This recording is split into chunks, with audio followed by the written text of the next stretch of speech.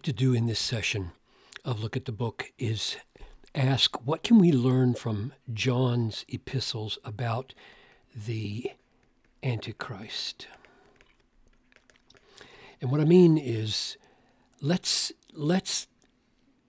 multiply as many insights as we can get about this theme just from John's letters. And the point is that it's good to zero in on an author and a group of books and limit ourselves to that. And then once we've maximized what we can learn from John in these letters, then move on, say, to Paul or to other parts of the Bible like Matthew 24, and do the same thing there, and then see how they cohere with each other, and then insights can multiply from there.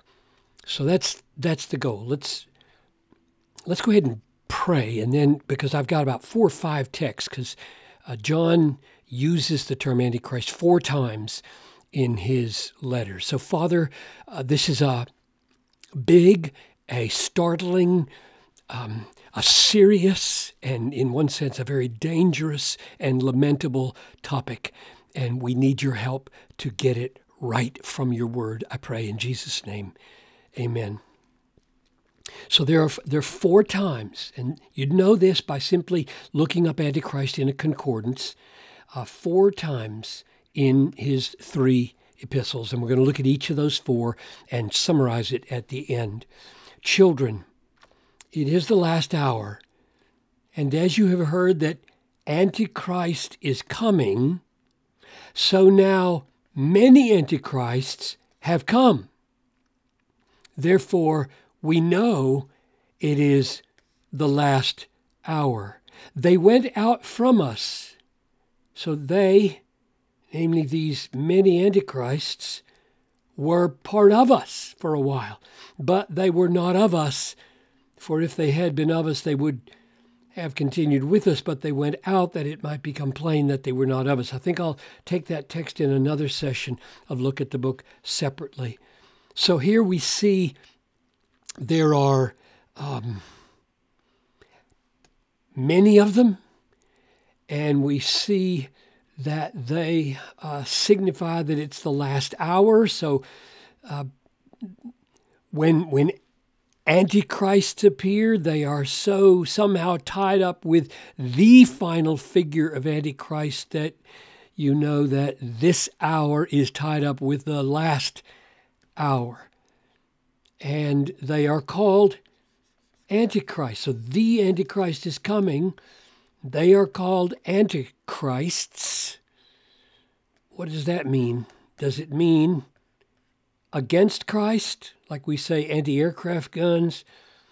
Or does it mean in place of Christ, like this warning from Jesus, many will come in my name saying, I am he, and they will lead many astray? That we usually think of as this same group. So the word anti here, the preposition anti in Greek, can mean in the place of. In fact, it usually does.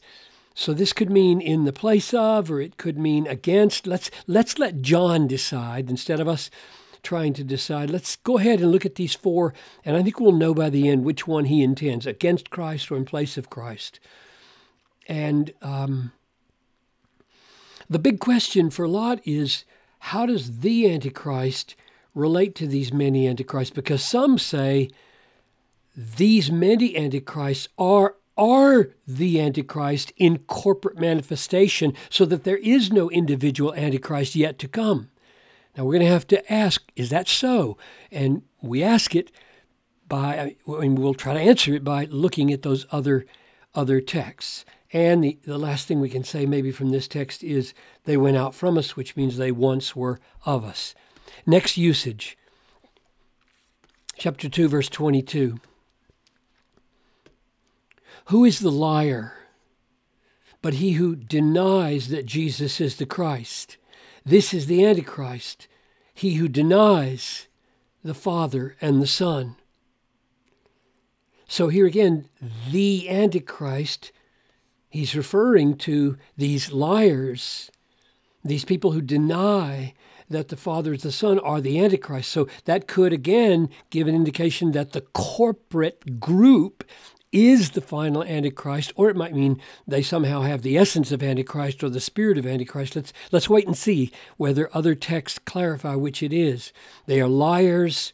They deny that Jesus is the Christ. This would be a typical Jewish statement. Jesus is not the Christ. That's an Antichrist statement. They deny the Father and the Son. So Jesus is not the Son of God. The Father does not have a Son, Jesus. Next text, chapter 4, verses 2 and 3. By this you know the Spirit of God. Every spirit that confesses that Jesus has come in the flesh, Jesus has come in the flesh, is from God. Yes, yes.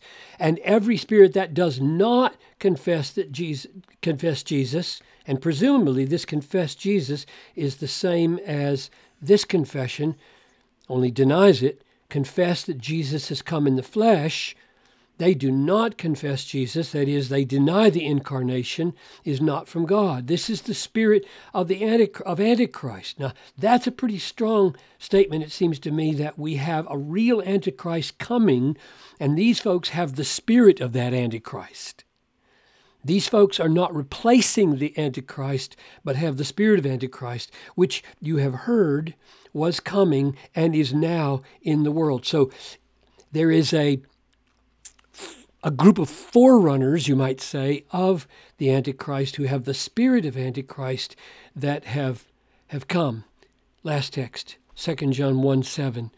Many deceivers have gone out into the world. Those who do not confess the coming of Jesus Christ in the flesh. Such one is the deceiver and the Antichrist. So there it is again. They don't like the doctrine that Jesus Christ is the incarnate flesh Son of God. The Messiah has come from God in the flesh, and they are resistant to that. And this is the heart of the doctrinal content of Antichrist. And they are deceivers, and they are...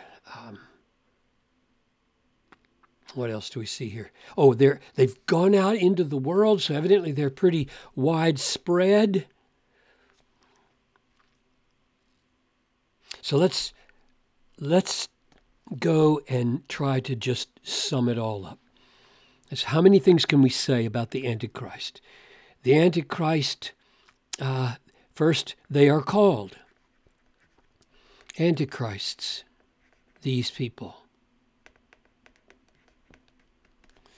2, they are here now.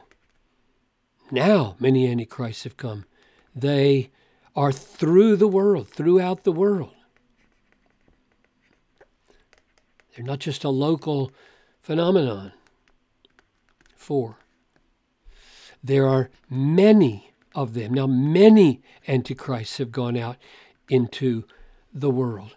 They are liars, deceivers, 2 words he uses to describe them. So they're going to be deceitful. You're going to be taken off guard by them. They deny that Jesus is the Christ. 7, they deny the incarnation. He didn't come in the flesh. They deny the Son and the Father. So there is no God who's the Father of an incarnate Son. There is no Son who's the incarnate reality of God in heaven. 9, they have the spirit of Antichrist. So they're not Antichrist, but they have the spirit of Antichrist. 10, they are Christ opposers. In John's view, opposers, not so much replacers.